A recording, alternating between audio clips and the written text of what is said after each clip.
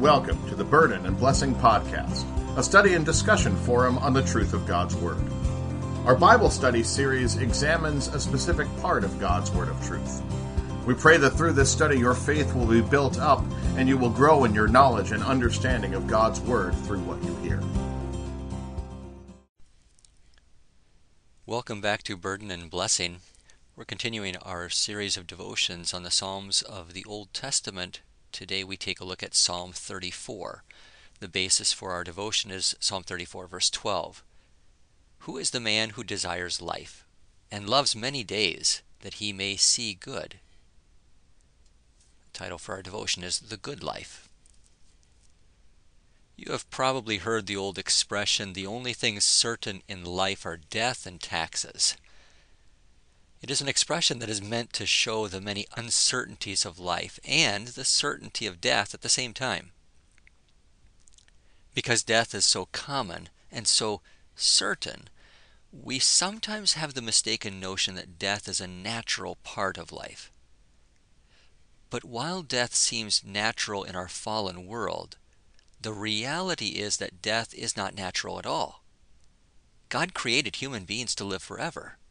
It was sin which disrupted the natural order which God established at creation. In fact, Solomon tells us that God has put eternity in their hearts, speaking about humanity. Even in our fallen state, human beings have a desire to live. Yes, we are surrounded by death every day, but there's something unnatural about it. What's more, God desires us to live.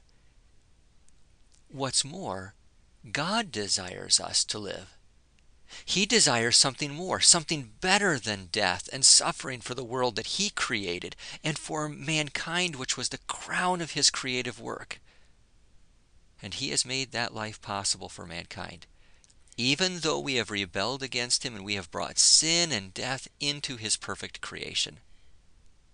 There are two ways in which the Lord has done this. First, He has secured life for sinful humanity by the redemption accomplished by His Son on the cross of Calvary. David states in our psalm in verse 22, "The Lord redeems the soul of His servants, and none of those who trust in Him shall be condemned." This is our ultimate confidence and joy. Our souls have been redeemed through Christ's work of salvation. Our sin has been removed and death has been defeated. This is why Jesus could say to Martha, "I am the resurrection and the life. He who believes in me, though he may die, he shall live. And whoever lives and believes in me shall never die."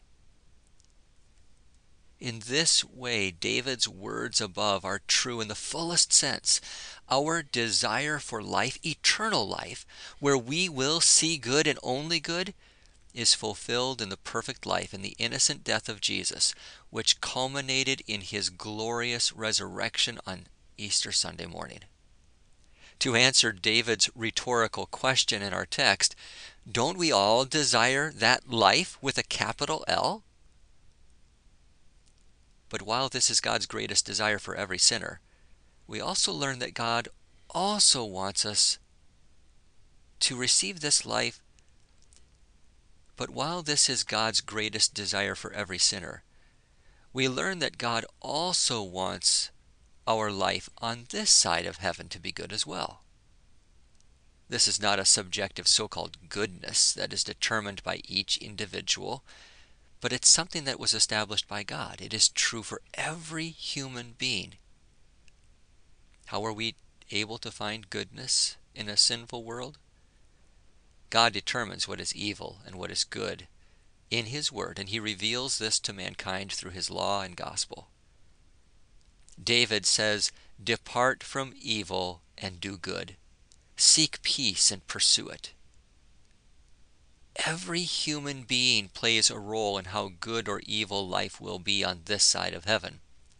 As we listen to our Savior and follow in His steps, we can help make the lives of others good in the way that we act or speak, just as they can help make our lives good by their words or actions. Our actions will never bring heaven here on earth, but they can help to make a difference in the lives of others. through our individual vocations.